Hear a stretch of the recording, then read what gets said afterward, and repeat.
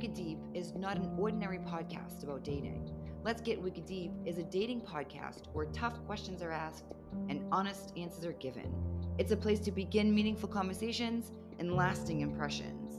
Let's Get Wicked Deep, a healthy dating resource.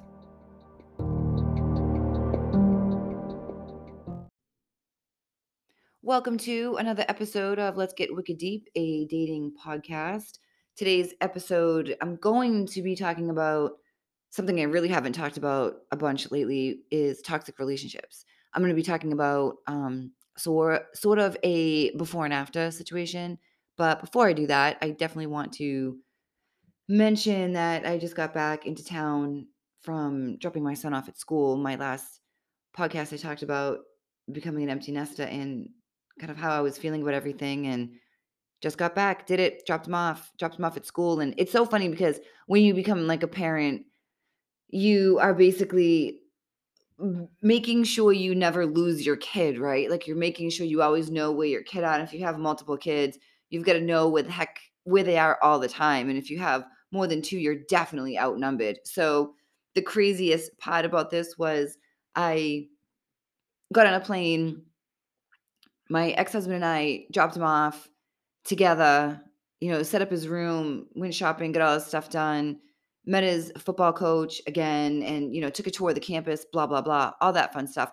And then we purposely left him. We left our kid in a different state. We left him there. So it was emotional, of course, because I'm the mom and I it's hard. It's hard to drop your kids off. It just is, especially the youngest one, the baby, because I knew that dropping him off was sad in itself. Then also that like signaled a new chapter in my life, new beginnings, new everything. And leaving him there was really emotional. Said goodbye. He didn't cry. Of course I did. Tried to give him all the mom advice that I could in, 30 seconds. And I'm sure none of it even sunk in, but it was tough leaving him there, and as I was walking out, I turned and looked at him.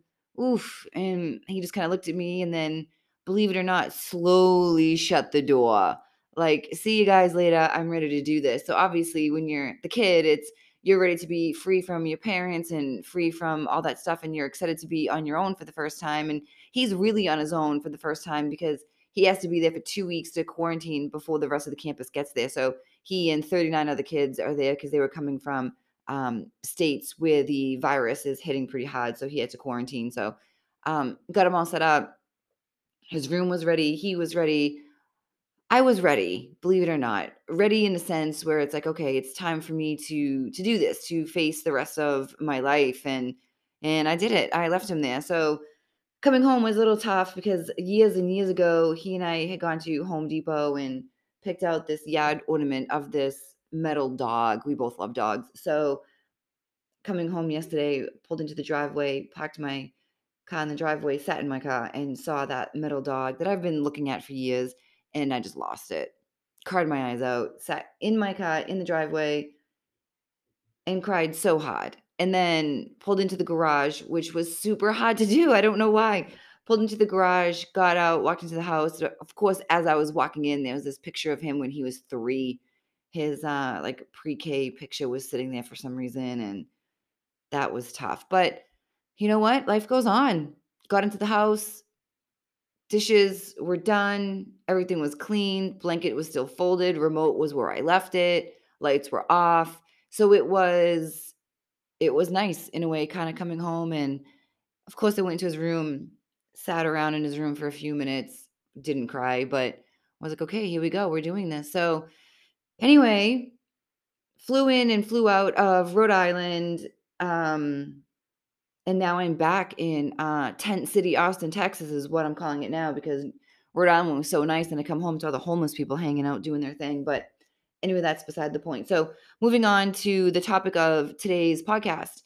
So, flying in a toxic relationship versus a healthy relationship. Wow, it's so different. Um, and the reason why I'm talking about this today was because flying these past few days just made me like kind of like brought up a lot of different things that I experienced when I was in my toxic relationship, and comparing it to the healthy relationship that I'm in now is like literally like night and day. Back when I was in the toxic relationship, when I would fly, because he was long distance for a little while and then, moved to where I am. But when I would fly home, it was this constant contact sort of thing. Actually, it was always a constant contact sort of thing where there was never a situation where we were not in contact, which was crazy for the amount of cheating that he did. I don't know how the heck he did that. I mean, mastermind, I guess, if you will. But like constant contact all the time. So flying was no different. The only time we weren't talking is when I was either going through security or if I was 30,000 feet in the air, which is where I felt the most safe, both flying in and out of Boston. So it was definitely interesting yesterday or the other day when I was flying, because the person that I'm with now is extremely secure. He's extremely busy. He has his own stuff going on, and although a this relationship is important to him, it's not his entire world, which is amazing because I feel the exact same thing. This relationship is extremely important to me, but it's not my entire world. In addition to this, I have books that I'm writing, I have a business that I'm building, I have a podcast that I'm recording. So, although it's like an added bonus to have this amazing person in my life, it's not my entire life, which is how it should be. Now, when I was in my toxic relationship, the toxic relationship was the most important thing to, I guess, would say both of us in such a massive unhealthy way. So, constant contact and flying it was interesting because the only time, like I said, I was safe and by myself was when I was 30,000 feet in the air, when I was contained, where I wasn't free to kinda go and do the things I wanted to do. When I would go through security, if he didn't get a text back or a call back right away, he would start calling, he would start texting, "Where are you? What's going on?" Blah, blah, blah, all that. Wanted complete and total control, and he had it because I was so unhealthy. And going through this at first, it was like, "Oh, wow, like, what is going on?" Because when I was married, it wasn't like that. And in this, at first, I thought, "Oh, this is so nice. He likes to know where I am. He likes to know I'm quote unquote safe," which is not entirely true because I wasn't safe when I was with him. He didn't want to know I was safe. He would just want to know where I was.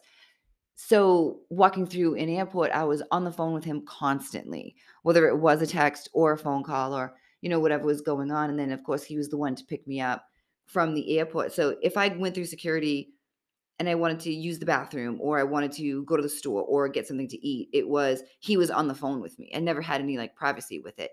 So when I was flying these past couple days, I realized how free I am. How free I am in a relationship, and it's the most amazing feeling in the world. It's completely two completely different situations where I'm free to go and do what I want and experience things that I want, but still have a person that isn't crawling up my ass trying to figure out where I am and what I'm doing and why haven't I called and why haven't I done this and why haven't I done that. So the healthy aspect is so much better. So at first, when I was traveling, I was like, oh wait, I realized I sat there on the plane and I was like, wow, I don't need to tell him that I'm taking off. I don't need to say that to him. He was either at home or at work or something. And I was like, he's doing X, Y, and Z. He knows I'm taking off. He doesn't need to have a text reminder saying I'm taking off, and if I did that to him, he would be like, "Why are you texting me this? Why are you telling me something that I already know?" Which was such a nice feeling to know that I didn't have to tell somebody where I was, where I was going, or exactly what I was doing in that moment. When I was in the toxic relationship, it was, "Who'd you sit next to? Did you talk? Well, what'd you talk about?" His big thing was he didn't want me sitting next to another man.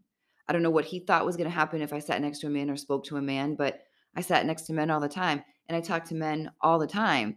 Nothing ever came of it. It was just a person sitting next to you. So, when I was able to get off the plane in this that's healthy, no questions about who did you sit next to or what was this like or, whatever, and it was refreshing, and it was a nice experience where I got to the airport at my layover, I got off the plane, I went to the bathroom or whatever, found a place to eat something, ate something, didn't have to check in with anybody. I didn't have to say to him, "Now I'm sitting at this restaurant. Now I'm sitting here." I sent him a picture of something and he was like, "Of all places to sit, that's what you chose," because it was just like a joke between the 2 of us, but it was nice, and then sent him a picture of a dog wearing a button-down shirt because I thought it was funny. He didn't respond, he didn't say anything because I know he's busy. So it's such a nice feeling to either send him something or, text him and he doesn't respond. And I don't think to myself, okay, what happened?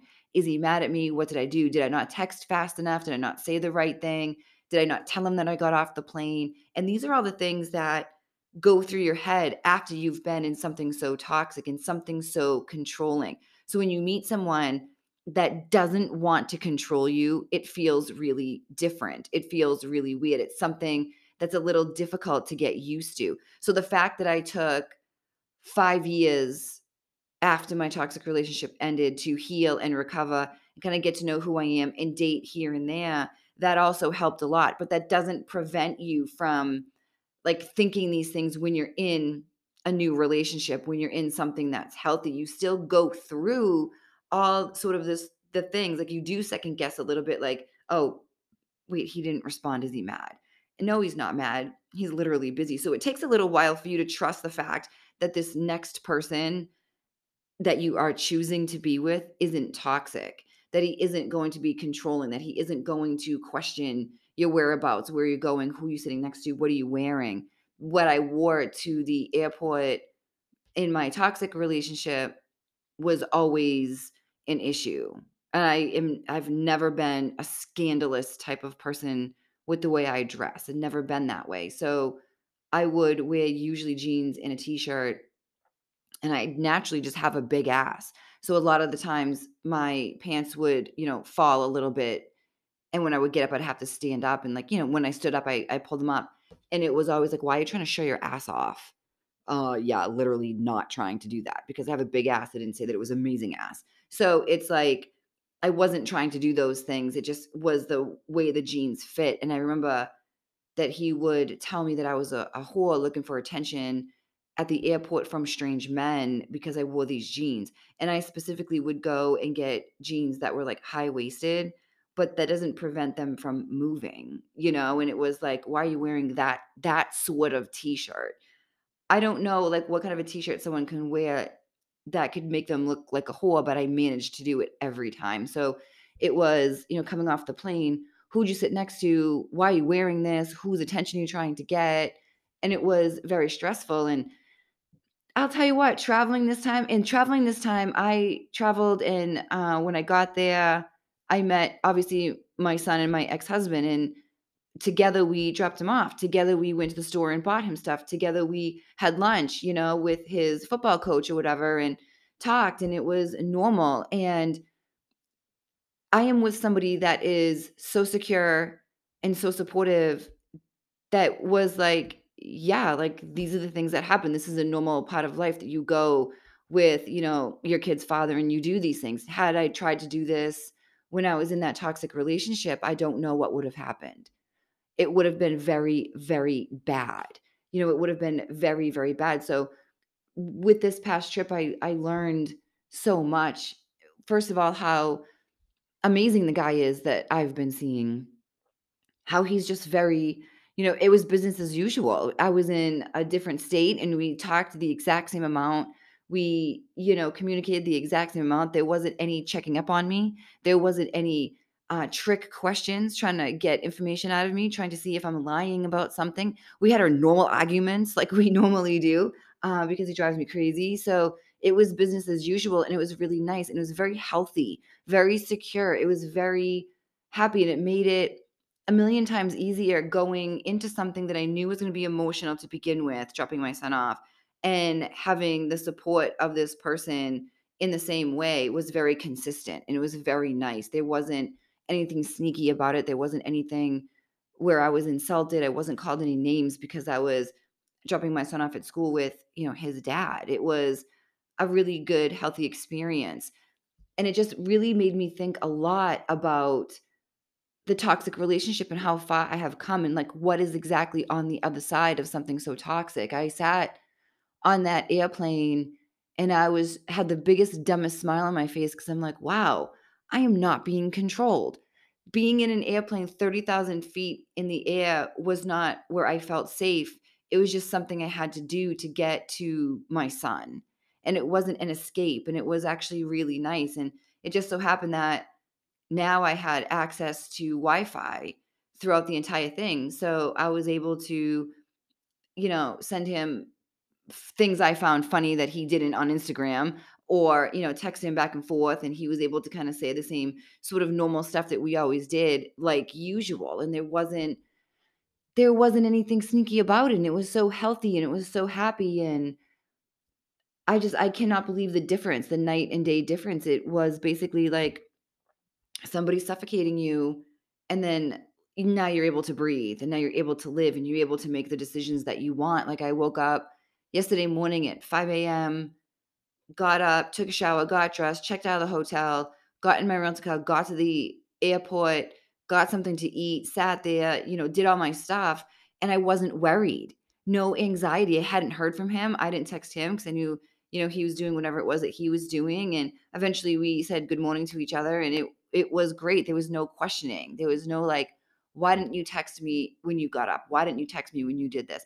I was able to do everything I needed to do and felt completely and utterly free, but at the same time, wasn't worried about anything. Felt like this is still a secure relationship, but I'm able to be free.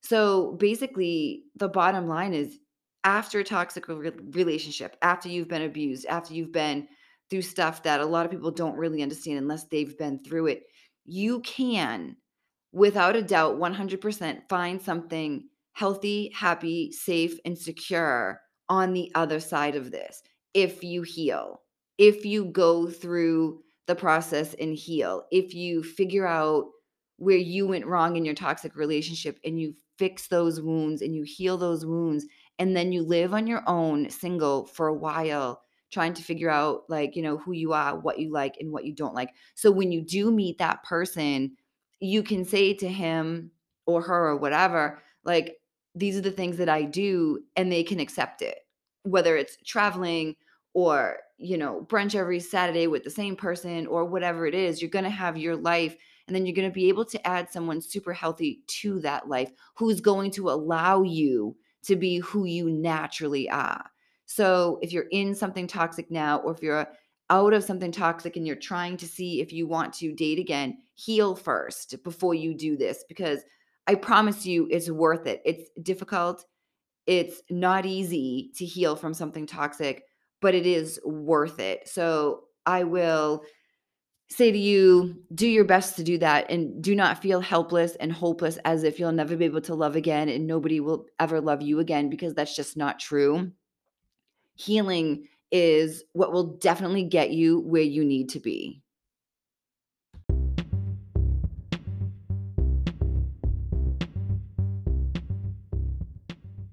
I really hope you enjoyed today's episode of Let's Get Wicked Deep, a dating podcast. To find out more information about anything you heard on today's show, please check out bebravecoaching.org.